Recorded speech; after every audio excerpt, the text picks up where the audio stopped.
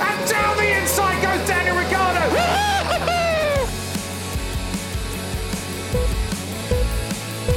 Lights out and we're underway.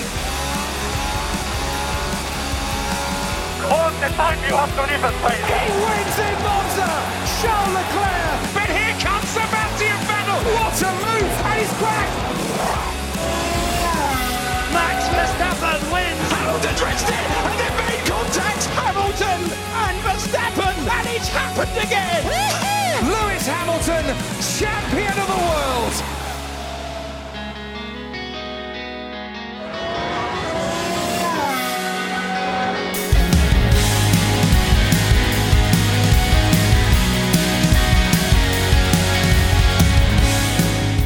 Hello again, welcome to another edition of Preview. I'm Joseph Hadfield. And I'm James Knight. Now this is a special edition of the programme, our 5th edition, and ahead of this weekend's United States Grand Prix. That's coming up in a couple of days' time. But the 2022 calendar for next season's World Championship was announced on Friday evening. We've had the weekend to dissect our thoughts ahead of this new season, the new era for Formula One next year. So there's a 23 race calendar. We're going to dissect it and go through it. And that got us thinking, what would our dream Formula One calendars be? Not just including FIA Grade 1 circuits. A bit of a fantasy idea. And we'll also get your thoughts on which circuits you'd have on your dream calendars and which may be missing from 2022. That's all to come on this very special edition of Preview. So great to have your company, and even though it is a special edition, we've still got time for a trivia question, and James has it this week. I have indeed. So let me just get my notes page up. Here we go.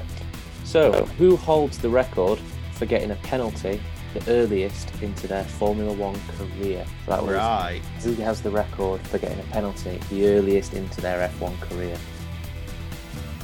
And so let's just confirm, is this a time penalty? Is it a stop go, or is it just any penalty? Any sort of penalty. So they ended up getting a fine. I don't know if they got points on the license or anything like that as well, but I know they did get a fine for it. Okie doke. Well, that, to be fair, I think that's my first idea gone out the window as soon as you said they've got a fine. So I'll have to rethink that, and I think everyone was thinking 2021. But James is looking for the driver that is the earliest in his Formula One career, or their Formula One career, to get a penalty of any type. And we'll have a think about that, and James will give us the correct answer at the end of the programme. So 2022 then. 23 races. It was planned for 2020, I believe. Then it got changed to 2021, and now it's 2022. But that's the world we've been living in. 23 races, as I said. It's going to start in Bahrain as last season has, and the 2010 calendar did as well. Australia, because obviously it needs a bit more time to get ready with its relaxing of restrictions, and this new circuit as well being moved a little bit later on. We'll go through it, start at the top. There's apparently going to be 2 testing days, or 2 testing venues, should we say, this year, rather than usual few days at Barcelona. I could be right in saying this, but I think, is it 4 days at Barcelona and then 4 at Bahrain? It could be. Do you know, I've actually missed the testing stuff, so be the usual snooze fest at Spain, so yeah. Right. Well, while I'm looking into that, you talk us through Bahrain, because obviously, as we say, it's one we had at the start of this season. It does provide a good test for cars. The drivers know it quite well. Do you think Bahrain was a right idea to start this season? Yeah, I like Bahrain. It's always an entertaining track. I think it's good for the teams where they're going to a circuit that they, as you say, they know quite well. They're getting used to the new cars, rather than kind of throwing them straight into a kind of a random track that they've not really got any data on. It's a good kind of benchmarker for all of them to get the setups about there. Really entertaining under the lights. I'm a huge fan of these kind of nighttime races. I think the cars look fantastic, especially the kind of the 4K cameras that we've got now. He just looks fantastic. We've had some really interesting races. Obviously, we had Bahrain twice last year with they used the Sakir loop as well. So there's kind of room to manoeuvre there as well, and it's a great venue. I know the endurance drivers love it as well, and I certainly do. And then, yeah, have you got any thoughts on that? Well, Bahrain it's one that I've always been a bit unsure about because, like as we mentioned on this show previously, I'm sort of a relative newbie when it comes to Formula One. So for me, I haven't seen a lot of races at Bahrain. I've seen a couple. Obviously, the one that stands out to mind, as many will probably imagine, is last year's fiery incident, shall we say. So I think for me, I don't mind Bahrain. Bahrain's all right because there's been a lot of question marks raised, and I'm sure we're going to talk about that in a minute, about the amount of tracks that are popping up in the Middle East.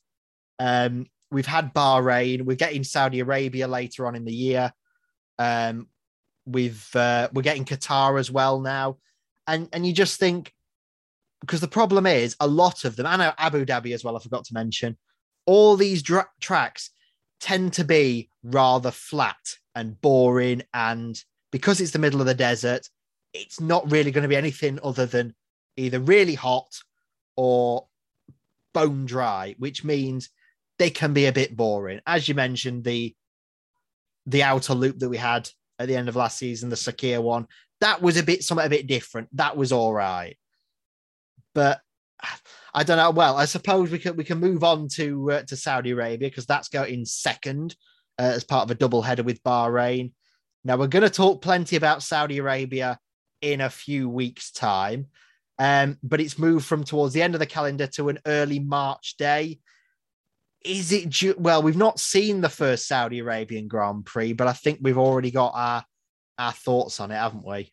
Yeah, I mean, even just to kind of take aside the beheading of political prisoners and all that kind of stuff that you get with the Saudi Arabian government, even just to look at it from a track perspective, I don't even know if they're going to have it done ready for this year. But having seen some kind of mock-up on boards, and I know obviously you can't take them as gospel when you have people kind of modelling them on Assetto Corsa and stuff, but it just doesn't look like a good track. It just looks, it's quick, but I don't know where they're going to overtake. I'm really hoping I'm wrong, but it just doesn't look brilliant, to be honest. I'm not, at least it's cool that it's by the seaside and all that kind of stuff, but I think for the drivers, it's going to be a kind of a Monaco where you qualify, you end up finishing, unless there's going to be a lot of crashes and stuff. I don't know where the entertainment's going to come from, to be fair. Well, exactly. That was what I was thinking, because surely with the way it looks, it's literally like Monaco on 3 times speed, really. It's like you could literally watch Monaco race on 3 times speed, and it's pretty much going to be exactly the same. Yeah. I don't know, because it's like, well, we'll come on to it shortly, but Miami's sort of a similar type of thing. And as I've been mentioning, good Formula One circuits either need unpredictable conditions, as we see in like Asia and America, and to be fair, we even see in Europe. Yeah. Or it needs undulation and elevation change, as we've seen with many good circuits. Bahrain, okay, has a bit of elevation change.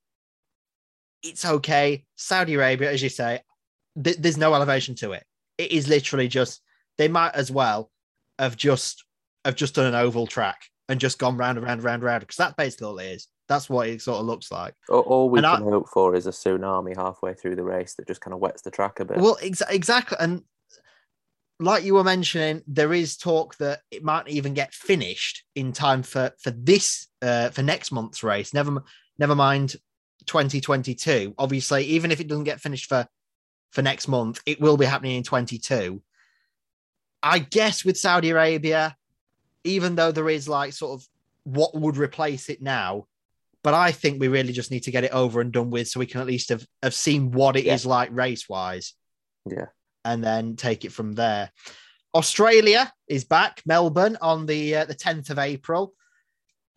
Australia, they've reprofiled it in time for next year. Obviously, there's been no Australian Grand Prix for a while. We've missed it, haven't we? And I think we're glad that we're going back there. Yeah, the Aussie fans are nuts. They absolutely love it.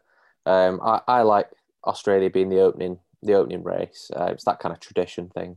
I get obviously why they're delaying it until the third one. That's totally fair enough. They want to try and make it as safe as possible for everyone.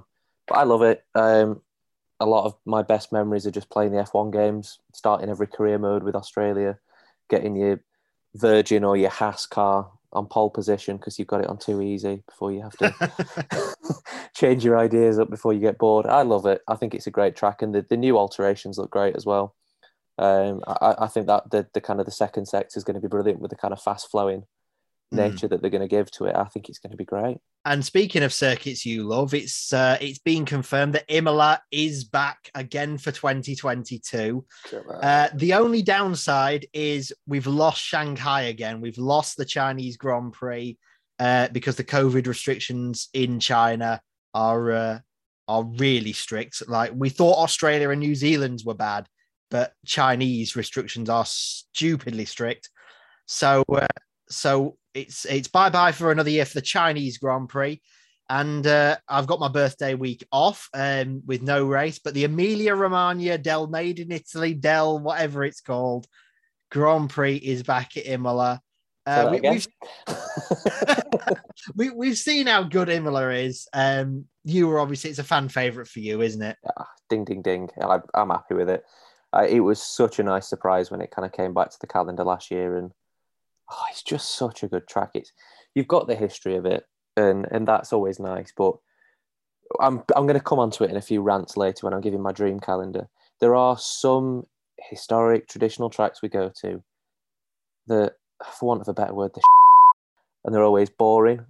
This one is it's a corker. It's an absolute roller coaster. The only thing I'm annoyed about is that I've not been able to drive it on the F1 game yet, so I've not bought the new one yet. I can't wait. To be fair, it's on the F1 2013. If you want to go back that far to the PS3,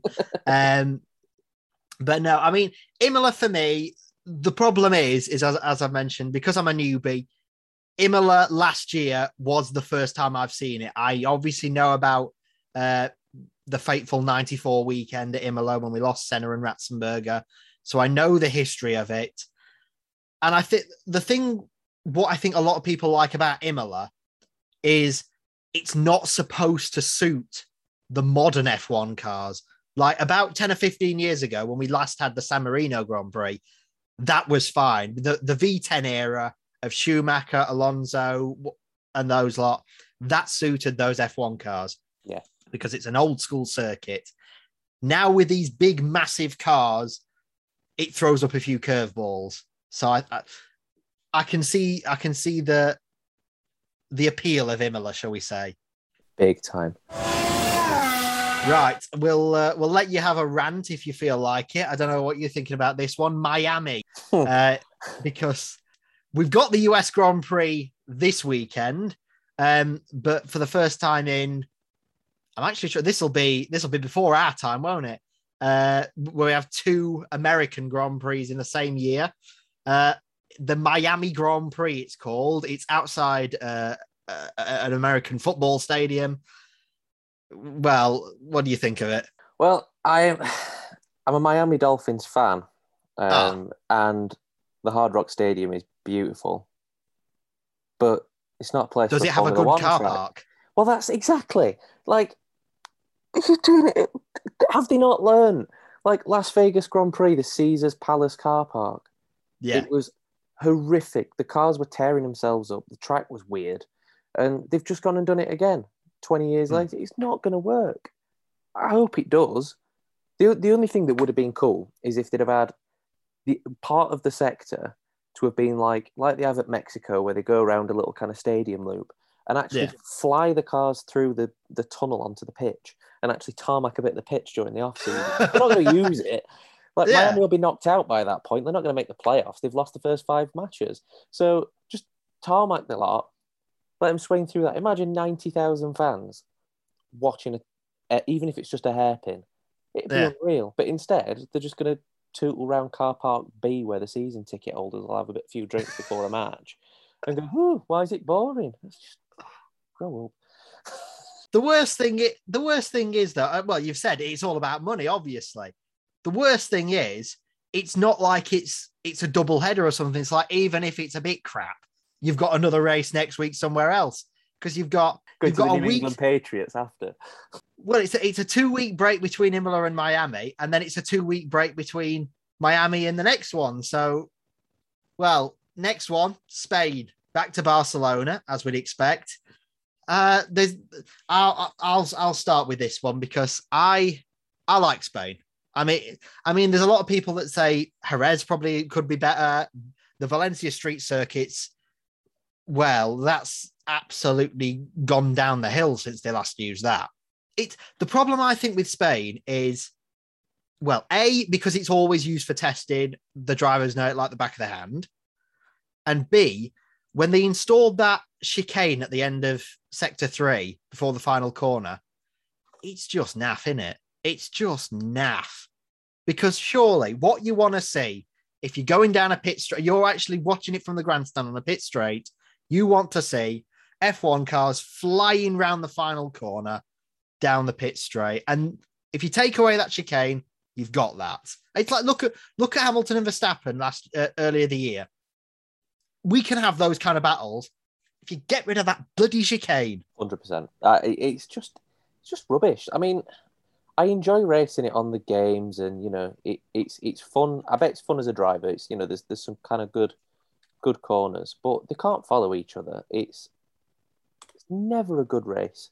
I honestly can't remember a Spanish Grand Prix that either A, I've looked forward to, or B, I've enjoyed. The best moment, I think, for me at a Spanish Grand Prix, and this says a lot, is I think it was probably about 2015-16. Kimi was at Ferrari, and he crashed out, and they zoomed in on a 6-year-old kid with his ice cream, crying in his full Ferrari. Ball in his kit. eyes. Yeah. I've seen that, yeah. And then the Ferrari did their first bit of PR I think they've ever done. This was before they even allowed Twitter because they said it was for bad people.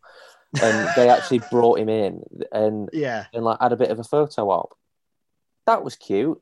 Yeah. But it wasn't racing. It was someone finishing the race, and the best bit about it was that Kimi was out and Kimi got to have an ice cream. It's just exactly. It's just awful. I thought, in all honesty, the one I thought you were going to say was 2016 when the inevitable happened between Rosberg and Hamilton. Yeah, that's a good point. I mean, I'm annoyed about that one because obviously Ricciardo was in front at Red Bull and they let the golden child through to win his debut Red Bull race. Such a harbourer. I love it. Yeah, I'd forgot about that. Okay, so the two best things are Hamilton and Nico crashing Rosberg. And a child crying next to an ice cream. So I think, Barcelona. But it's a good circuit, isn't it? It's a good circuit. It's good for drivers, but if you're watching it, it's a spectator sport, And I get the Spanish are really kind of passionate, and I think once Alonso retires, they'll bin it off. Yeah. Because I guess they got Carlos Sainz. No one really loves Carlos as much as Alonso, though. It's not kind of got that. So, sorry, Carlos. And then a week later, we go to Monaco. The famed jewel in the crown of the Principality. Twisty circuit. I think Jackie Stewart said in the 70s, if this track was made now, it wouldn't be allowed because it's too dangerous. And here we are, 60 years on, still racing at it. I'm going to get in trouble for this one. I will go first then. Go on. For me, Monaco has to be on every seat. Like when it was announced that they weren't going last year, the only advantage was I got to rewatch the 2018 race because they streamed it, and that was brilliant on my birthday. Fantastic. But no, Monaco for me, it's nothing like any other race because it's so like it doesn't even it doesn't even fit the actual race distance for any other race. It's got to have its own rules. And I mean, I don't like the fact that they're going to reduce it down to a 3-day weekend and have like the Friday is the day off in Monaco. That's how it works. Monaco on that whole bank holiday weekend as they have it, end of May, the Monaco Grand Prix. as I can't remember who it was that said it, but that is like, if you win Monaco, that's, you know what I mean? You can't win the only thing you could possibly win higher is a world championship. Next comes Monaco Grand Prix. And I'd agree. Go on, get in trouble now. So Thursday afternoon, you tune into the Monaco Grand Prix. You see your first onboard lap and you go, whoa, wow, that's good. That's quick. You nearly hit that barrier. There is where the entertainment stops. You get the second lap. Wow, that was good. You get to the Sunday and they just 99% of the time total round in the same positions. No one can throw an overtake down. And you just I just switch off. I get to a certain point in the race and I'm like, well, here we are, lap 4. I know who's going to win. Like, yeah, it's cool, and the rich people get to sit on the yachts and enjoy themselves, and that's lovely. But it's I get it, it's tradition, but I didn't cry when we didn't have it. It's meh. We'll see what I think when we come to my dream calendar anyway. Quite. But yeah, I mean, if we're going to do a street circuit that we actually enjoy, you go to the next race. We've got Baku, 12th of June. That's tight and twisty. You've got the castle bit, you've got the intrigue, and then you've got the absolute blitzing chaos of it. What, Baku, you happy? Yeah, well, Baku for me, because I'm mentioning the Australian again. First race, I actually like and this is the daft thing, because it came up on my Twitter a few months ago. I tweeted the first race I watched properly as getting into F1 was the 2017 Azerbaijan Grand Prix. Nice. Which is funny because obviously he won it, but you know what I mean? Baku has become something of a modern classic. It's like we talk about Silverstone, Spa, Monza, all these iconic sort of historic circuits. Baku is a modern classic. As you mentioned, it's got the castle. Who would think to have F1 cars going up a hill up near a castle? Imagine the insurance. Exactly. Charles Leclerc's binned it already. He's stupid. He knows it. We've had Vettel and Hamilton crashing into each other because they brake testing each other. That was amazing. Obviously, the Red Bull drama of 2018, we all remember that. Hamilton not having the magic this year. Verstappen crashing out. Honestly, you can't beat Baku because it combines pretty much, it's a street circuit, but it's got a full throttle like you'd expect pretty much it's a mix of Monza and Monaco. Yeah. It's Monzaco. Perfect. The only boring bit about the trial, not even boring, but the bit that you don't see much drama is those kind of fast flowing 3 or 4 corners before the final straight. Yeah. And that's the bit where I go, that's the entirety of Jeddah. Yeah, exactly. It's Saudi Arabia. Thinking about it that way. So I love it. It's brilliant. I mean, you look at it on paper and you go, oh, 90-degree corner, 90-degree corner. That's interesting. You get there and it's just absolute carnage. It's brilliant. Yeah, exactly. It's brilliant. And the daft thing is those final 3 corners you were mentioning, how many people this year binned it there? A good couple. Absolutely. Because it's downhill. That's the thing. Elevation change works, as proved by Baku. Then a week later, off to on the first of cross-continental flights that F1 are so imperative to have in their calendar, to Montreal, the Circuit Gilles Villeneuve. We've not had one since 2019, since Sebastian Vettel putting his number 1 in front of an empty spot where his Ferrari should have been in second. For me, as we'll come on to in a bit, I've never really been too taken back by Canada, shall we say. Your thoughts? I absolutely love this track. For me, it has the best race in Formula One history. 2011, when the not rain. The 4-hour race. Yeah, Jenson Button with his something stupid like 6 pit stops or whatever it was. Yeah. Absolute classic. And I'm going to brag here. F1 2020, retro. The retro bit where you can drive the old cars. Myself in Jenson Button's Braun GP car. I'm fourth in the world on the rankings the last time I checked. But there was only 60 people that have done it.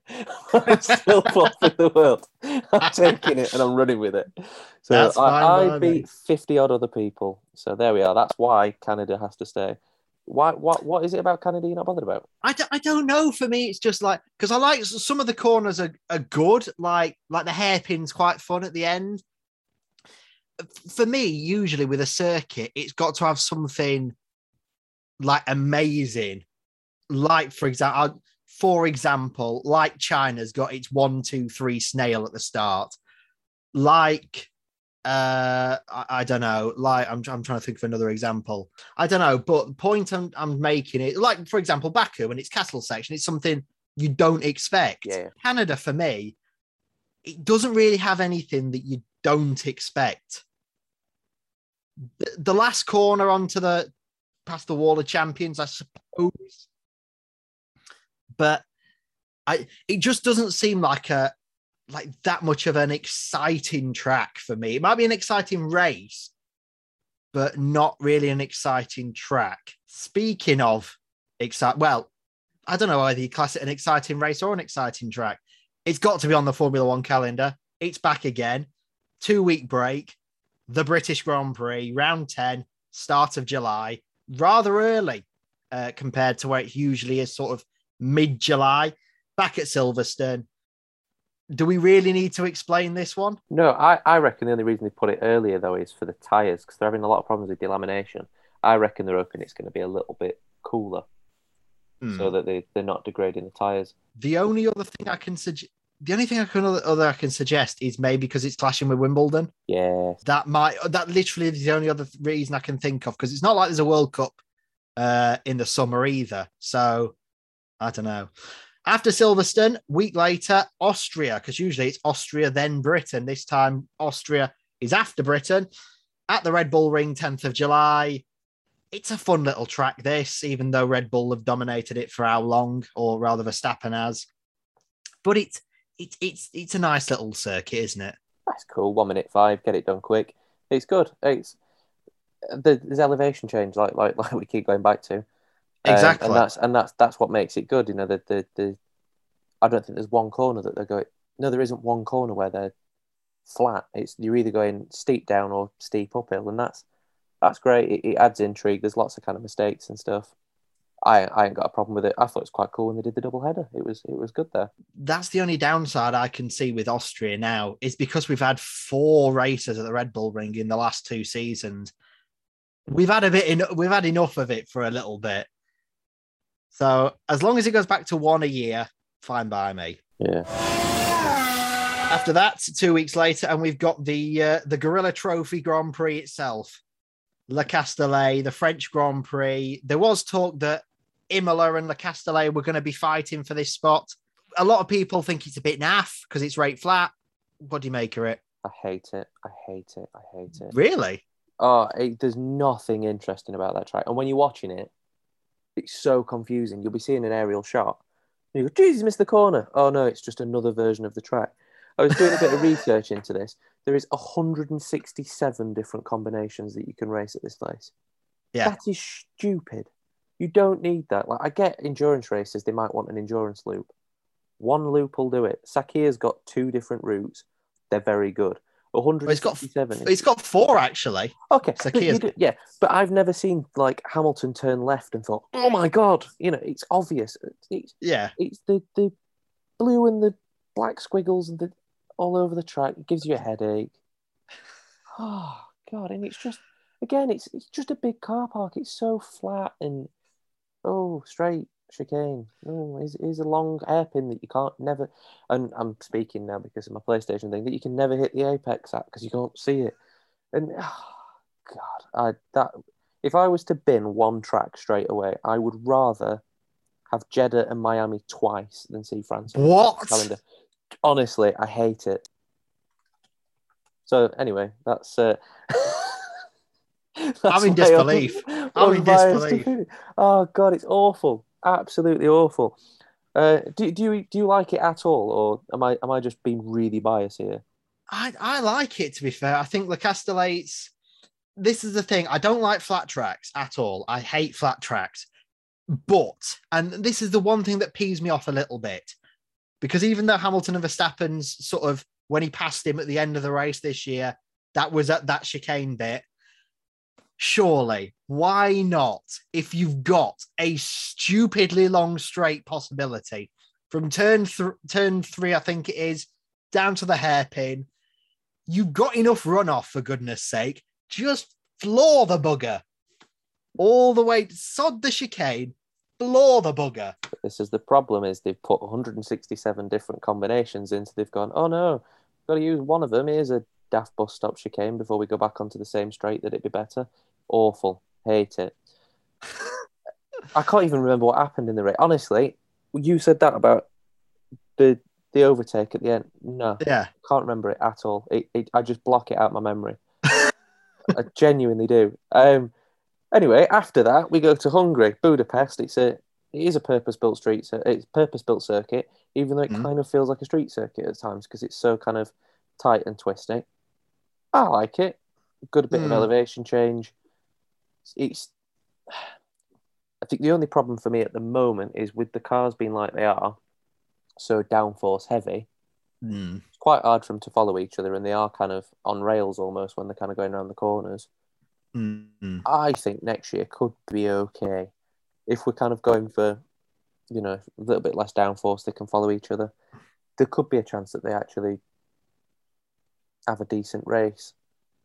I don't know. What were you thinking? To be fair, the end of the circuit, and like pretty much the end of the circuit, last few corners, reminds me of Hockenheim, sort of, in the same sort of thing. Yeah. The start of it, turn 1, turn 2, turn 3, up to 4, that is good. Little bit of elevation change, something a bit fun. That's all right. The rest of the circuit, the second, like sort of that other half of it, I genuinely don't. I can't with some circuits I can remember off the top of my head where they go. Hungary, I've got no clue. Yeah, I genuinely, for me, I'm not. I don't mind it, but I would rather avoid. Yeah, I think if there's one to bin, I wouldn't be sad to see it go, but I can see why they're still there. The Hungarian fans love it, and as well, if you are wanting to go to a race, that is dirt cheap. Yeah, really, really cheap track to go to. It's something stupid like 160 quid for the weekend ticket. Bloody hell! It's the cheapest one in Europe. So there we go. We might have to do a preview on tour. Do it next to 24. Hello, welcome. It'd be great. Potentially. Yeah. So after that, we've got the old summer break where we'll get to find out how many drivers are jumping ship and getting sacked, and whether or not Albon's been moved up to Red Bull and sacked already by that point in the season. And we get to Spa. I would say probably one of the best tracks in the world. Correct. It's Spa-Francorchamps. I mean, I'm really annoyed that we didn't get. Well, we got a Grand Prix of one lap, but it's you just know Spa is one of those circuits that you have to have on the calendar. Eau Rouge, like the thing is, they're even knocked down the house that's at the top of Radion just to make it safer, so we can still have these. It's a brilliant track.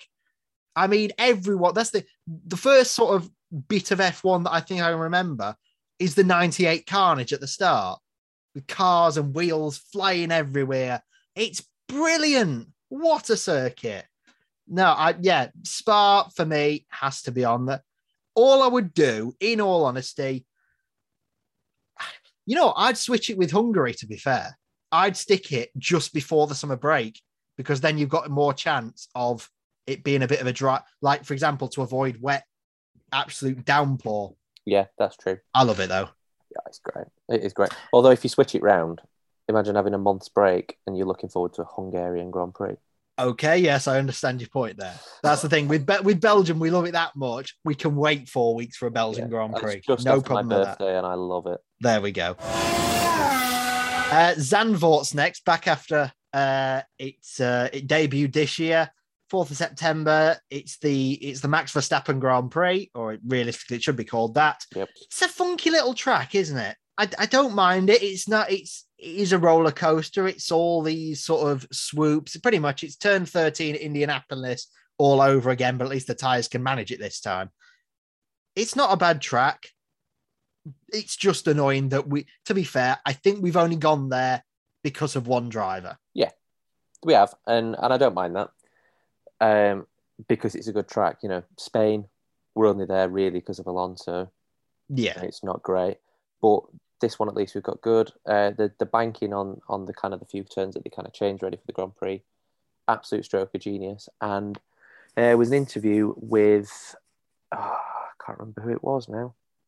Ruth, she's the head of strategy for Alfa Romeo. Anyway, she said that she was on the working group for putting the DRS into different places on the tracks when that first came in. And she thinks that they are going to move the DRS back. So they're actually going to go across the banking, the final corner, with the DRS open potentially next year. That is going to be insane. If they can make it safe enough, Mazepin, aeroplane crash. Telling you now, he is going to be in Belgium by the time he comes down. It's going to be brilliant. Not the crash. No, obviously not. But I can't wait for it. It was brilliant seeing the orange army in full force. Yeah, the only thing that worried me was the amount of flares that they had. Yeah, you couldn't see all. The visibility was shocking, and I think if more people got wind of that and kind of did it, and it was a still day, we might end up having to bring the safety car out at points. Like, that was the only thing that I was genuinely worried about. I was like, we're gonna have to stop the race here. This is stupid. Rain lights on for the orange flares.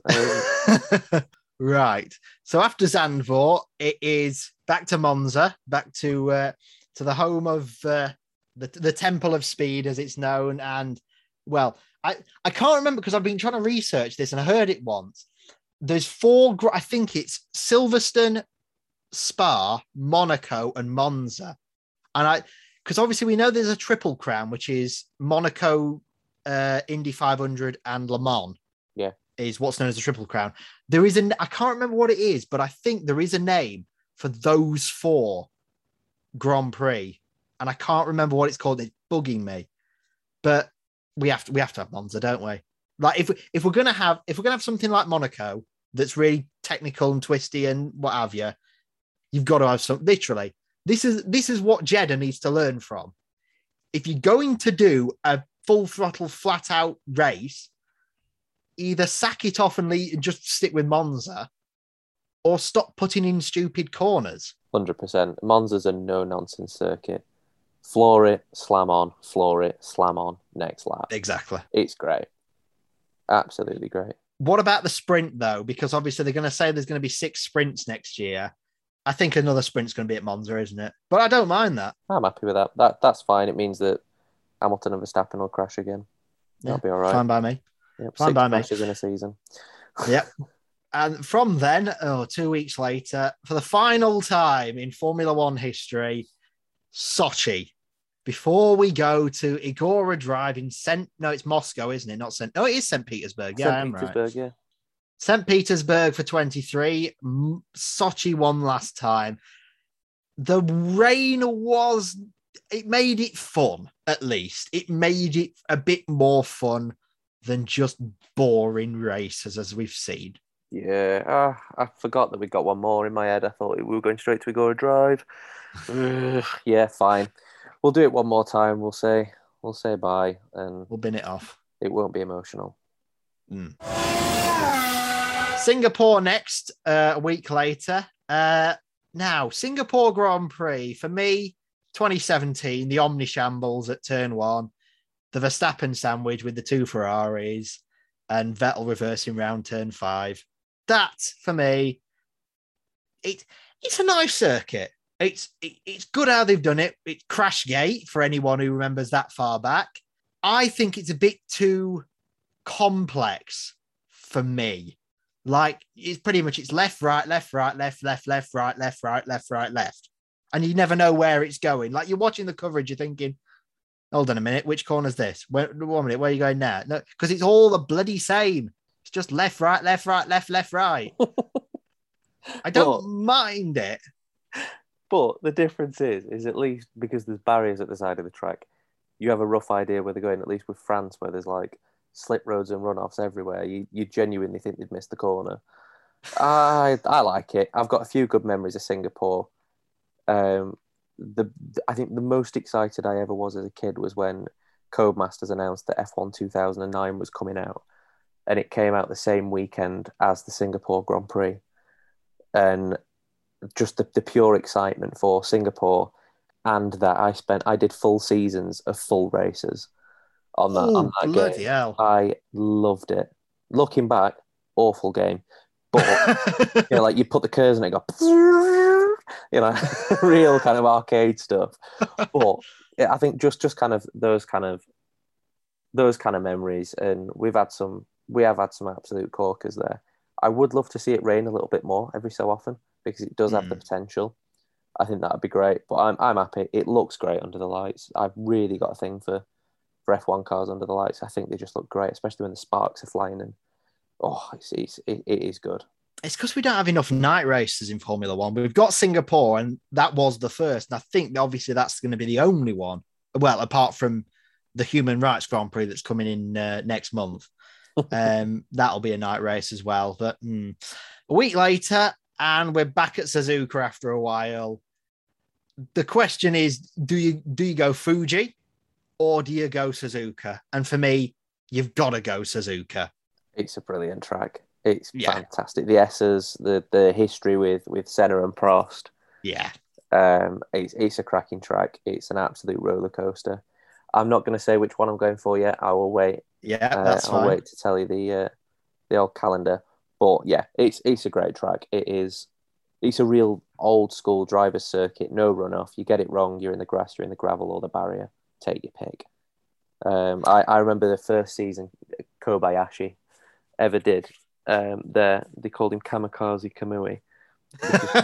The hairpin, he was just sending it, and my God, was he good on the brakes.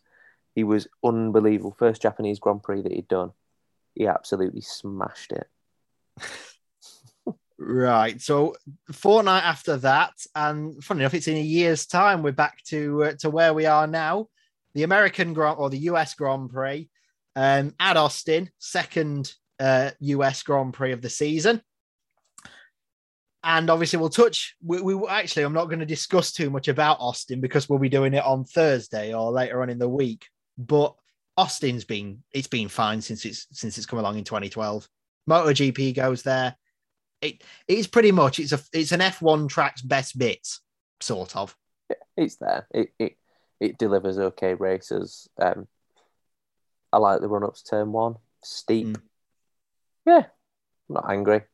Not angry it's there, not sad it's there. It's all right. A week later, and it's the Mexico City Grand Prix, as it's now called, which that I can't understand why. Mexico, for me, the problem is it's another one like Hungary.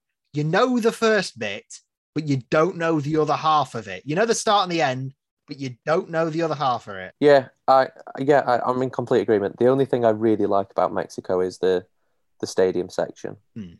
I think they've got a real winner with that. Even if nothing happens with it, you still have that sense of atmosphere and you do feel like you're there when you're watching it.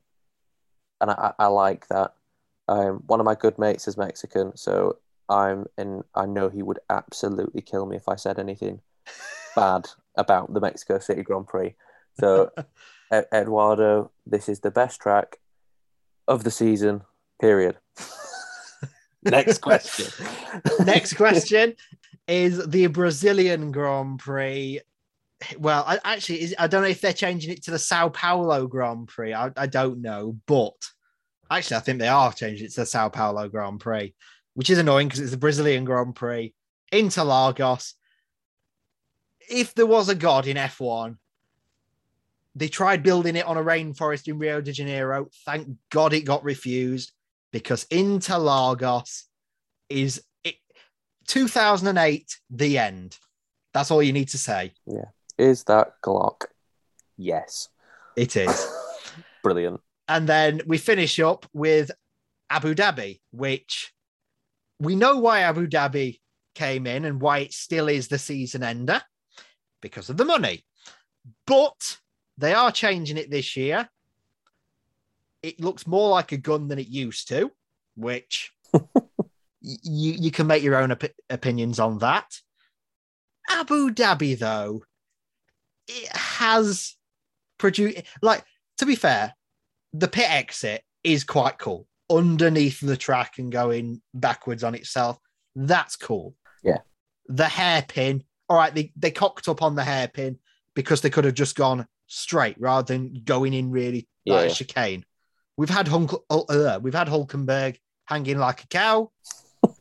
It's okay. It's okay. The last bit is crap. The 90-degree Mickey Mouse corners, get rid of them. But it's okay. Yeah, this is one of those tracks that I tend to find that there's a few of these tracks that I in my head are new to the sport. And this has been here since 2009. Yeah. But it still feels like a new track for some reason. It does, yeah. There's something weird about it. I like it. I like when they go under the hotel. I think the hotel looks fantastic in the nighttime. And the final bit, I think the changes could be really good. Like you said, the hairpin, I think we've now got overtakes and they can kind of go a bit more tactical with the DRS. Do they actually give the place up going into the hairpin to try and get the DRS for the straight? All that kind of thing. I'm happy with it. The only thing that always worries me with Abu Dhabi is that we'll get a driver like a Tsunoda, like a Mazepin, that is going to come out the pit lane and block it up in the middle of the race, and it is just going to cause chaos. Yeah. It would be brilliant, but it would ruin a lot of people, especially a season finale like this. You imagine the scenes if Hamilton goes for an undercut on Verstappen, comes out behind Tsunoda, who parks it in the the pit lane, and the championship ends by that. And because he's an Alpha Tauri, he probably would do that. There we are then. That we've called it. Yeah. That's a Paddy Power. Come on. So that's the 23. Overall, I've not got too many qualms with it. Thank God Qatar's not on it next year because, frankly, we can't talk enough about how much we don't want that. Yep. It's rather early finish because that's because of Qatar, because they want to get the World Cup in November and December. Starts rather late-ish, finishes really early. Do we think 23 is a bit too much, though? It's a lot. It is a hell of a lot. But, and I think we're going to see certainly when I do my calendar, it's hard not to, because there are so many good candidates. That's a very good segue. Before that, we've been asking you on our social medias to give us your thoughts on this 2022 calendar, and it's our usual viewers comment section, and we are asking you for any circuits that you want on the calendar, and James can run us through them. Yeah, so we had Jamie wrote in and said he's still waiting for Hanoi, which is obviously the Vietnamese Grand Prix that was meant to happen last year. Did a bit of reading into it, and there was one politician that did a hell of a lot of the kind of the lobbying with the Vietnamese government. He is now being locked up for corruption. Fancy Formula One and corruption going together. So unfortunately, Jamie, I think he's got a 10-year sentence, so we'll have the 2031 Vietnamese Grand Prix when we're using hydrogen-powered cars. We'll enjoy that. And Darren wrote in and said, looking forward to Jeddah if the tide is in. Might need Inters on that side of the track. I love that. It'd be like Sochi all over again. You're all wet on one side. It'll be rallycross is what it would be. Exactly. Charlie wrote in and said, bring back Hockenheim. Yeah, yes. I love Hockenheim. Such a good track. I loved it when they were all going off in the last corner. 2019. Yeah. Yeah. And I don't know if they realised there was basically a skid pan on the side of the road where they got a track sliding off like it was cling film. It was brilliant. Cling film, that's a famously sticky thing. Ice, that was the obvious. Yes. God, I need a coffee. And Eduardo wrote in, who I was saying about earlier, King Mexico himself, says Malaysia and Singapore. Yeah, I definitely agree. Malaysia, such a good track. And Singapore, we've got again, so we're all good with that. Indeed. We've been waiting long enough. Let's do these calendars then. Now, we were a bit unsure on how many we're going to have because we're thinking, do we try and go with 23? I've always had it in my mind that 23, even though it's good to watch 23 Grand Prix, it's a lot on the teams and the drivers. Do you go with fewer? Like we had 17 last year in the COVID world. I think you need a couple more than that. The old F1 days had about 18, 19 before Liberty took over. I've gone 18. James has got a full 23. Now, we haven't shown these calendars to each other. We only know the order of the countries. So we're going to start with you, James. So kicking off the year, it doesn't matter about dates or when they are. It's literally just the order. Sure. We're starting off with a return for the 20th Malaysian Grand Prix. And I think I know where this is going to be. Yeah, Sepang. Absolute quality. I love the track. It's never disappointed me. I've enjoyed it, but God, I sound like such a gamer. Real life and when I'm on the game, it's a quality track. We've had multi-21 Seb, all of that kind of stuff. It's brilliant. I absolutely love it. I was really sad to see it go when it did go. So yeah, that would be it for me. Quality opening race. The funny thing is Malaysia, I've never actually watched one live because it went off the calendar just as I was getting into it. And this is the thing, I've watched Malaysia, watch the archive ones, and now I understand where the 1, 2, 3 at China came from. The 1, 2 at Malaysia is brilliant. Yeah. Come back, and I keep looking. Is Sepang ever going to come back? The COVID in Malaysia is horrendous, though, so probably not. But we're sticking in Asia, and round 2, it's the Chinese Grand Prix, so it's Snail Mark 2. Exactly. Yeah, Shanghai again. The opening section is a dream, absolute dream of a track. We've had some cracking races there before. The one of the most dramatic crashes ever when I can't remember if it was Buemi or Alguersuari went from the long straight, slammed on the brakes for the hairpin, and both front wheels ejected from the car. Unbelievable. If you've not seen it, Google it. I have seen that. It is insane. So just for that, Shanghai gets a place on my calendar every single year. And the Chinese fans love it as well. I didn't know that was at China. Yeah, I thought that was first corner at Austria. No. Right. So after China, we're sticking in Asia to a Grand Prix that I've never seen because obviously it only had a couple of years on the calendar. The South Korean Grand Prix or Korean Grand Prix. Yeah. Yeongnam International Circuit, absolute quality. They ran out of money when they were building it. So they had all these unbelievable plans for it was going to be this huge, as most tracks do when they kind of come in, it's going to be the centre of international motorsport and it's going to be the place to be. They ran out of money and half of it was like a mudslide all around it. It looked horrendous from the first race they did. But the track's brilliant. Real fast corners, really long straight into a really hard right-hander. It was a cracking race, but I always remember years ago, I can't remember if it was 2010 or 2011, we were on a family holiday and we were staying in this caravan, and because of where it is, it was like a 5 a.m. race start. So me and my dad got up 4:30, made these coffees, sat waiting, and it was an absolute washout, like spa level rain. And race delayed by half an hour, race delayed. My mum walked in at 8:30 in the morning and went, "Who's won?" We were like, "Lights out and away we go." So I kind of have a love-hate relationship just from pure sleep depravity, but it's a quality track. It was really good racing, and the final corner, if anyone's not really familiar, it's kind of a reverse of the Sochi left-hander, but then halfway around the corner, that's where the pit lane entrance is. So you could be following a car at like 160 mile an hour, pinning it around this corner, and then they just slam on to go into the pits. Absolutely mental. And Grosjean nearly set himself on fire there when he first started. It's real breathtaking stuff. And then I carry on for the round 4. I've gone for a real kind of Asian themed start to the thing. Get the big flyaway races out of the way. Right.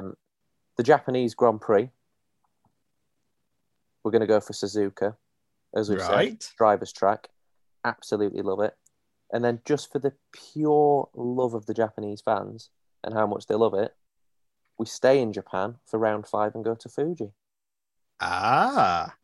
Because huge fan base. And if you've got 2 world-class tracks like you've got, why not make the most out of them? So you'll see, I've done this, actually the exact same technique for round 6 and 7 as well. So Monza, we're going to go for round 6. So they give them, a week off maybe, seeing as they've done a hell of a lot of flyaway races. Fair enough. Been quite harsh on these poor teams. And then we go to Monza, Festival of Speed. Always great. They can have a sprint race there. I'm thinking sprint race at Suzuka. So get to Monza. And then straight away, round 7, Imola. The beautiful track that is. Right. I think that'd be good. So we're at round 7. Yeah. What are you thinking of my calendar so far? Well, I'm going to be honest. You've got 2 of them on there. Well, technically 3 of them on there that I've never seen a race live at. So, this thing, I can't really comment a lot on these because I haven't seen most of them live. Fuji, I get where you're coming from. One of the longest pit straights in Formula One. I get the idea. Near a volcano, so weather very unpredictable. 2 Japanese races back to back. Okay, maybe. I was going to say you're planning a 5 straight header for Asia. Get them all done away from the families for 2 months straight, and then they're fine. Well, they've just been at home doing all the prep for the cars and stuff, so they're not going to miss the family that much.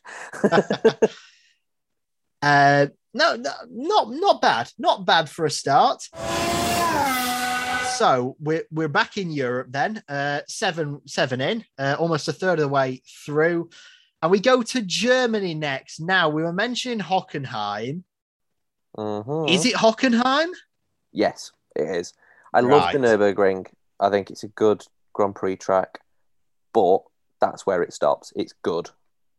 They obviously can't do the full Nürburgring Nordschleife because that would be insane. Yeah. So the GP circuit's all right. Hockenheim for me, quality track, always good racing. I don't think you can kind of discount that off any sort of circuit. And the Germans obviously love Formula One. You have to have a German Grand Prix. You do. Next one, we kind of keep the theme going in kind of the German-speaking land. We go across to the Red Bull Ring in Austrian Grand Prix. Absolute saturation of the Red Bull Ring, but I'm only going there once, so yeah, I'm not planning on having round 20 and 21 there as well. So I don't think there can be too many arguments. And then we keep kind of that Central European again. Belgium. No Formula One calendar is right without the Belgium Grand Prix. Zolder, maybe? Oh, yeah, true. Zolder's it's got to be Spa, though, hasn't it? Yeah, it's got to be Spa, but Zolder's quality, actually. Really good GT racing there. And then the annual Max Verstappen Grand Prix. Yep. Round 11, Zandvoort. Brilliant again. I absolutely love it for the banking. If it was flat, it wouldn't be as good, but the new banking that they've put in is brilliant. Get that Orange Army in. Now, round 12.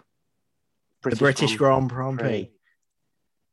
Surely it's at Silverstone. I had a double header of Silverstone and Donington, but then I ran Donington? but then I ran out of rounds.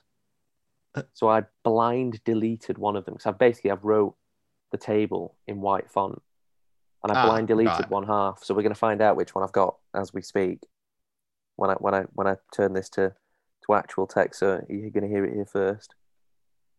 Donington. Donington. There we go. Come No. on.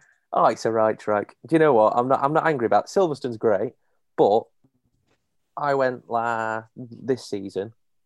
They ripped me off on their hot dogs. When I've been to British touring cars, it's decent prices. So, something tells me that maybe Formula One hot dogs are going to be more expensive than the British touring car hot dogs. However, for that reason, Donington is a brilliant track, and they nearly had it. They actually had the contract. They did, yeah. And having been there before they got the contract, after they lost it, and then now, they've been through a lot. Like the whole midsection was meant to be a really cool infield. It was a dump site, and we went, and it was really horrible to see. Like it just looked like a building site because they just lost money. Yeah. This year's Formula One cars wouldn't work. It would be too quick, I think. But I think next year's cars, a little bit less downforce, going through them corner curves up to the old church. I think that'd be fantastic. We've had some good races. We go from the Max Verstappen Grand Prix to the Simply Sausages Grand Prix at Donington. Exactly. And then we go to round 13, Baku. Yeah. You can't not. The only problem I have with Baku is it's really hard to get to for fans. So there's actually not that many fans that actually go there. There is no direct flights between London, Manchester to Baku. You have to go to like really random connections. So if they got that sorted and they had more fans there, a few more grandstands, it'd be brilliant. I would go in a heartbeat. I actually looked on Airbnb. The Grand Prix weekend this year, it was £35 for a hotel room because you just can't get there. Wow. It's unreal. Like it's so cheap. So if you would ever, you'd have to book a week off work to make all the connections and stuff. But I think it'd be fantastic. Like it would be worth it. Totally agree. And then round 14, we're going to go for a few flyaway races. The Indian Grand Prix at the Bud International India. Circuit. Now. I loved this it. This is one I've seen because we're mentioning deflated Pac-Man at Korea. India. Now, Tilke got a lot of stick sort of mid-2010s when he was making all these tracks. India, it's got the Turkey turn 8 at the end, which is turn 10. But what I like about India is turn 3, I think it's called, or it's either 2 or 3.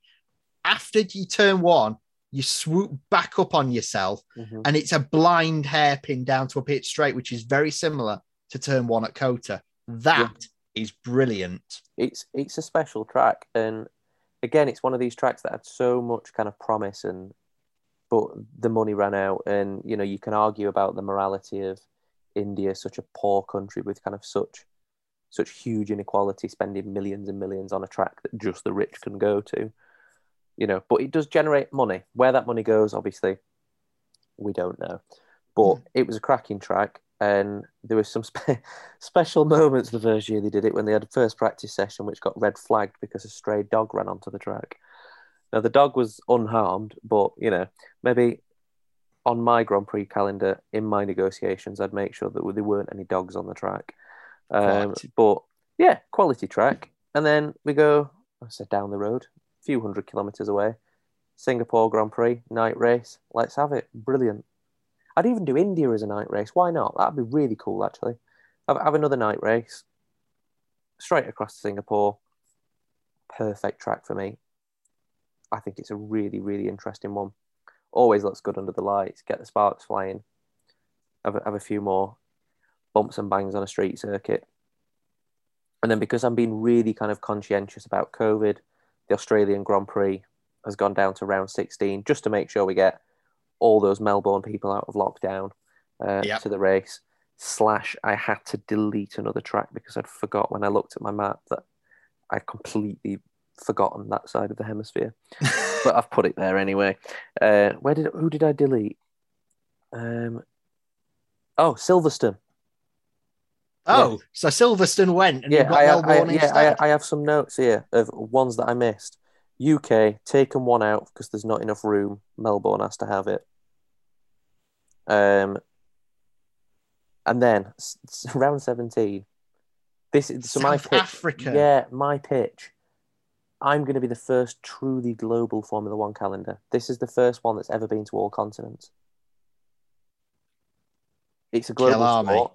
Bang on, Killarmy. They've done it before.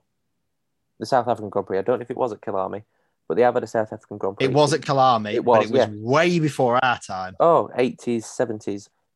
Why not? Yeah. I mean, Africa needs a Grand Prix. Perfectly good track.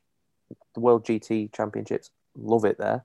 They go there every year. It looks like a good track. I've been watching quite a few on boards on YouTube of like, if Formula One went here. Oh, it looks great. I mean, the tyres won't last. No. It was what my favourite comment on one of the videos was, Pirelli, how much tyre wear do we need? Kyalami, yes.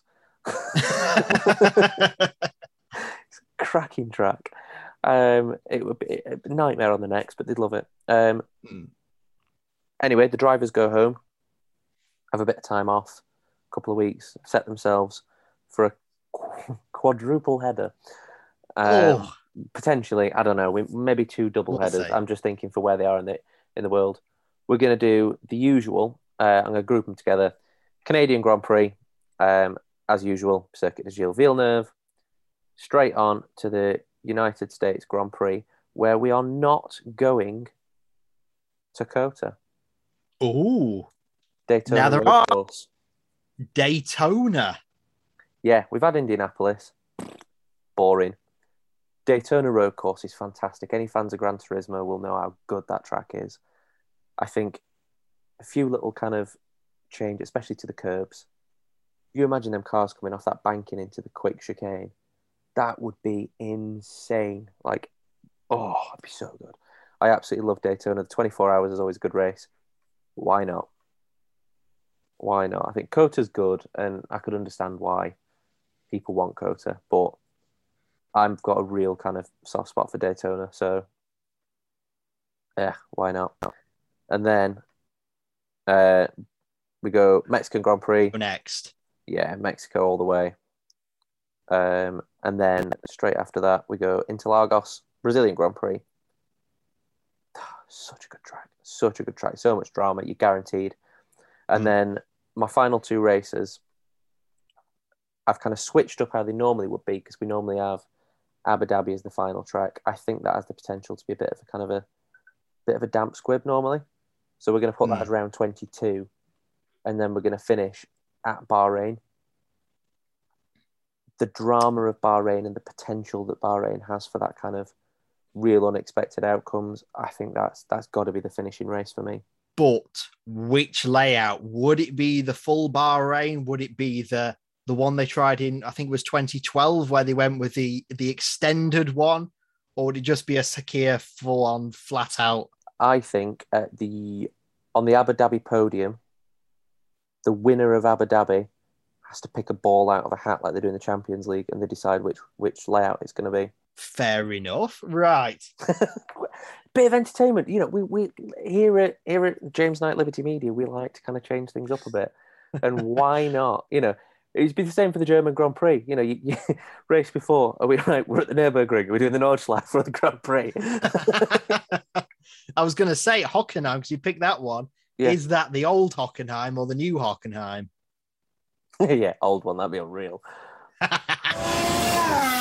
That is James's 23 race monster. Now for mine, 18 rounds. I've not done all continents as James has done, which might give a few away. You've got the Grand Prix titles, which might give some away, but we'll start from the top. Spanish Grand Prix is where? It is Barcelona. No. Start it at Barcelona. With mine, I've more tried to group them together in terms of location, which is why we're starting at Spain, because I'm getting the European rounds out the way first. Okay. So start it at Spain. It's a good circuit, as I've said. Why not? And the only thing is, if you are going to do testing, like have Spain, because it's like what they did with Bahrain. They did testing at Bahrain, then they did the first race at Bahrain. So you could do the same thing. But I like Spain. No qualms with that. And it's the only one I've really seen. Second up, Monaco Grand Prix has to be in there. No question about it. You have to have the Monaco Grand Prix, the end. Now, third up, the French Grand Prix, which I'm actually quite surprised because I thought you would have included Magny-Cours in yours. I nearly did.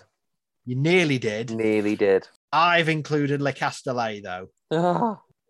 But I would change it so that they get rid of the chicane in the middle and it is just one long back straight. So that is Le Castellet combination 134, I think? Correct, yes. So I'm going French. Next up, Austria. Well, there's no drawing it out. Of course, it's going to be Red Bull Ring. Get it out of the way. Why not? British Grand Prix. I'm not being silly like you are. We're sticking with Silverstone. We have to have Silverstone. Not Cadwell Park. And how dare you? No, it'd be Snetterton as the backup. No, it's got to be Silverstone, hasn't it? Yeah. Dutch Grand Prix, Zandvoort, as we've said. The banking, really good, and I like turn 3 as well. Then German Grand Prix. Now, Nürburgring was on my mind because the thing is I've kept it to 18. I could have tried extending it and added a couple more. Nürburgring and Hockenheim would have both been in if I'd have extended it. Yep. But it's Hockenheim. The short Hockenheim, we've got to have it in. It's why we've not had it in the last couple of years. All right, they've not had enough money. But if Merck are owning Hockenheim, surely they can't. Can they afford it? Yeah, easy. Why not? 100%. Then Spa, Belgian Grand Prix. No qualms about that. Got to have it. Italian Grand Prix, Monza. Same scenario. Now, I started making this calendar. I had this idea sort of at the start of COVID last year. Originally, Malaysia was not on. But I fell in love with Malaysia over the lockdown. Yeah. So it's in there. Malaysian Grand Prix is your first... this is the start of the Asian portion, shall we say. No Singapore, but we're going to China straight after. Top quality. Japan next. What are we going for? Suzuka. Okay. It's got to be Suzuka. Senna and Prost, 1990. Off at the first corner. You've got to have it, haven't you? Then set up perfectly for the Williams dominance where we go, oh my God, the Albon Latifi. Then this is where things get a bit different because you included 2 in the same country. I have as well. But we've got a United States Grand Prix and a Californian Grand Prix because obviously you can't have 2 of the same name. The US Grand Prix is at COTA, but have a guess the Californian. God, I'm trying to think now. Long Beach? Not Long Beach. No, Long Beach is... trying to think, where else have we got? No, Watkins Glen isn't out there. The Muscle Beach Grand Prix. I don't know. The only other name you could potentially call it is the Monterey Grand Prix, which it is in IndyCar. Oh, right. Because we're going to Laguna Seca. Oh, yeah. I thought that was in Utah. Cool. No. Yeah. All right. The very north of California is Laguna Seca. We've seen IndyCar do it. This is the thing. Because it's a grade 2 circuit, and it's the only one that is a grade 2, but we've seen IndyCar do it. IndyCar is very similar to F1. I mean, look at what Grosjean did this year. He overtook someone on the bloody corkscrew. It's possible, and I think it'd be brilliant. Why not? That's the thing. Well, we know the Nürburgring has icon. We know the carousel. You know Eau Rouge. You know all these iconic corners. But so everyone knows the corkscrew from Gran Turismo, but it's not in F1. You see, I love the corkscrew just because I can use 6 cars as my brakes. Exactly. Yeah. We've all done. That's the thing. When you play Gran Turismo on Laguna Seca, you've got 2 options. If it is a race, you slam into everyone in front of you, and that slows you down. Or you try taking it as fast as you bloody can down there, and you spin out. Yeah. I'd be up for that. I like that. Californian Grand Prix. has to be on. I think Laguna Seca, why not? Then we go to Brazil. We've got to have Interlagos, as you mentioned. 2008 says it all. Why not? Then, because we finish with Turkey, which I'm surprised was not on yours. Yeah. Why wasn't it? That's a very good point. Istanbul Park. Yeah, I mean, about that one. It's not on this. It's not on next year. Turn 8 is the big thing for Turkey. It's got Faux Rouge as well. Turn 11. It's got a corkscrew-esque corner in turn 1. It's brilliant. Yeah. I just wish we'd have seen a dry Turkish Grand Prix, because then we'd have seen how good the circuit can actually be. Yeah. So Turkey for me, then just because it's next door, we're going to Azerbaijan, because that could set up a really nice title fight when they're having to drag race each other on the line to win. That'd be awesome. Yeah. And we finish up with Abu Dhabi. Only because, well, pretty much the thing with Abu Dhabi is I've seen it a fair few times. It's half decent. It works as a good end of season spectacle. Why not? Yeah. I like that. I think that especially the faith that we are placing in these kind of alterations. If they come off as good as they seem, it would be the perfect kind of finish to the season. I like your calendar. I think it's good. The first, apart from the first 3 races, the Spanish, Monaco, and French, which I've been off in an instance. I like it, especially Laguna Seca. That was a curveball I did not expect or think of at all. So that's put a smile on my face. Well, that's the thing. It's because when you are looking around for circuits, you think, like, you can imagine there are some good elevation change, like Belgium, for example. Malaysia's good. China's good. Azerbaijan as well. But the original elevation change is Laguna Seca. Yeah. And why that's... Because the daft thing is back in, I think it was 1990, because they went to Phoenix for a couple of years. But it was between Phoenix and Laguna Seca for who got the US Grand Prix, and it went to Phoenix. Do you know, I reckon they would still have it at Laguna Seca if it had gone there. I think it'd have been that much of a success. I really do. But I think what has really kind of stood out to me the most is every time we get the calendar, you go, oh, they've missed this out, or oh, why are we going there? I found this really difficult putting this together, and I had 23 races, and I've missed out a lot, and I want to go through what I've missed in a little bit, but I found that near on impossible to try and fit everything in. I did so many changes throughout. I don't know about you. How did you find it? To be fair, this is the thing. I keep coming back to it because I'm a newbie. So I've literally mainly focused on what tracks I like, basically. Yeah. And what would be good. Like Malaysia didn't start on there. Malaysia, I fell in love with, so that's come on as well. That's the thing. I've missed out. Like Imola's missed out for me. Bahrain, Mexico's not even on there for me. The ones you could think, I'm trying to think of a miss, like Portugal, that's not even on there. Yep. Algarve. I'm trying to think of any others now. But this thing, there are so many I could have had on. Yeah. And it's like if I'd have got into Formula One sort of 5 years before I did, I might have had India, Korea, and you know what I mean, a couple of others. But because this is what I've come to grips with. But no. Yeah, and Turkey, that was not originally meant to be on either. Turkey's come on as well. But yeah, no. So for me, it was difficult. But like if I'd have gone 23 like you, that would have been so difficult. I couldn't have done that. I couldn't have done 23. Are there any you missed off that you would add on? Because I know you were saying you're having to limit. Yeah, so you kind of said a few of them, but Mugello, that was a fantastic little cameo when they had that on. I would like to see it, but we've already got 2 Italian tracks. I think that would be kind of overkill.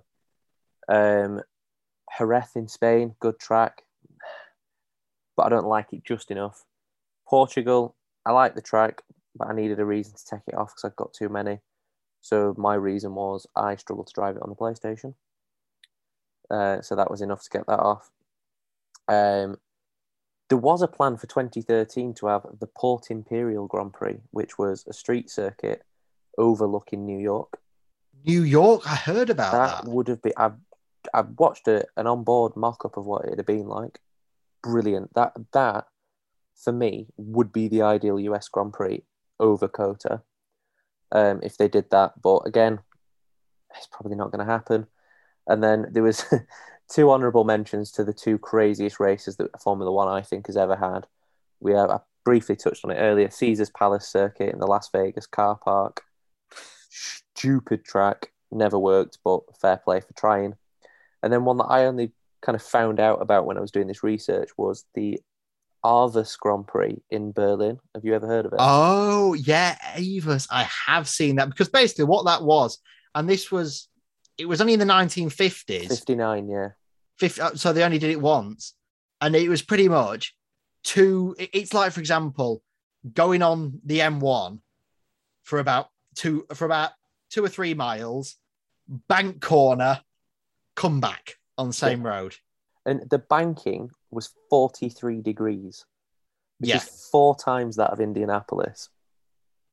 Unbelievable track. And they've actually still got the wooden grandstand there. It's been named a piece of cultural significance, so you can still go and visit the grandstand. They've got 2 historic cars outside, and the old race control tower is now a hotel, so you can go and stay in the race control tower. So I will be doing that because that is so cool. That is honestly, I mean, to be fair, if you did a tour, that's the thing, because of the amount of circuits, you could literally tour Germany and you'd get Hockenheim, Nürburgring, Aarhus in as well. Spa-Francorchamps just around the corner as well. Austria as well. Yeah, why not? Unbelievable. So there you are. That is the calendars. What we'd have and 2022 as well. Are there any final thoughts from you on 22 before we put this chapter to bed? I think no. To be fair, I think we've touched on the human rights side and the idea of just throwing stuff in car parks. It's never a good idea. But apart from that, I'm going to give it an 8 out of 10. I'm happy. 8 out of 10 for me. I'm going to say a 5. Wow. Okay. I mean, Miami. Well, for example, I think at least you could bin off at least a third of these. I reckon 23 is too many races anyway. Bin off a third of the boring ones. Add a couple others in, and you'd be all right, I think. Yeah.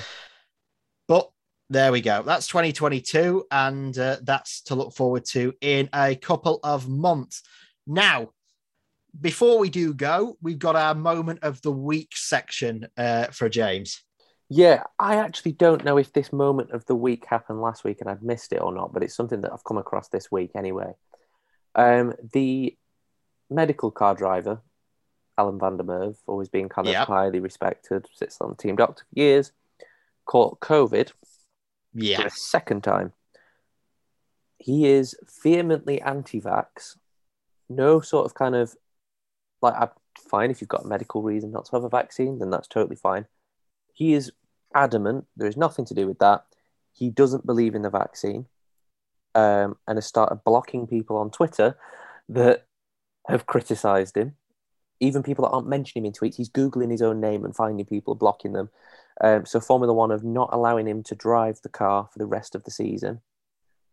And I don't know if that includes the team doctor or not, because the F1 doctor, because he couldn't drive and take part last race either because he got COVID as well.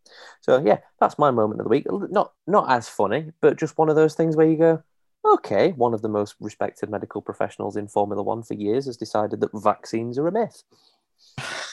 So yeah. Right. Curveball of the week. Indeed. And on that note, that's almost it. Rather long one, but when we're talking circuits, we can ramble on for a fair while. Imagine if we'd had unlimited tracks, this would have been about 30 each. Right. So just before we go, the answer to the trivia question, James. Did you have an answer for it at all? Well, I was going to say the one from the Russian Automobile Federation, but I don't think it is him. No. Give us the year and then I might have a chance. Okay, 2006. 2006. And if you can, if not, have a guess of how long into their career as well. I reckon now, because I know they've set it was Australia and Malaysia back then in 2006, and China wasn't until the end of the year. I reckon, because that would be at Imola as well. I reckon Imola, third Imola. So no, actually, it was Sebastian Vettel. Vettel? He test drove for BMW Sauber at the Turkish Grand Prix, first practice. Yeah. 9 seconds before he got his first ever penalty. He went flying out the pit garage and sped in the pit lane. I don't believe it. Yeah, how crazy is that? Who would have thought? Imagine if you're Mr. Sauber, Peter Sauber, sat there going, "Oh, there's young hotshots here."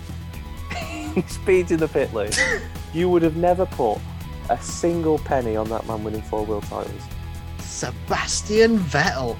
9 seconds. I don't think 9 seconds. Ever be beaten. I don't think it ever will. Unless someone pulls out the pit lane and slams straight into the side of someone and they get one for unsafe release. I don't think it can be done. Well, we might have a rookie next season, we might not, but I genuinely can't believe that. Guan Yu Zhou's going to put it in reverse and slam straight to the back of the garage. Well, I was going to say it's Bahrain again next year, isn't it? So that'll be interesting. Right. Well, and that's the thing we were saying at the start of the year. Car number 9 has he span on the opening lap, and I was surprised he didn't get a penalty for that. Yeah, he span on the opening lap. Vettel speeding after 9 seconds. Bloody hell. But there we are. So, Sebastian, I can't believe it. Anyway, that is it from this special edition of Preview. The longest one we've ever done, but there we are. We're back later on in the week. If that wasn't enough, and I don't know how that was not enough, but we will have a proper preview for the US Grand Prix that's in COTA, not Laguna Seca, not Las Vegas, and not Daytona or any of the others. Miami as well. Honestly, you could do a World Championship calendar. That's the thing. If the Americans ever fancy it, they can do their own. Well, they did. IndyCar. Yeah, I've just realised that. Of course they do. It's called IndyCar. IndyCar. It's so fun. The moment you started, I know where he's going with this. I'm not in sync. Where did I not realise that?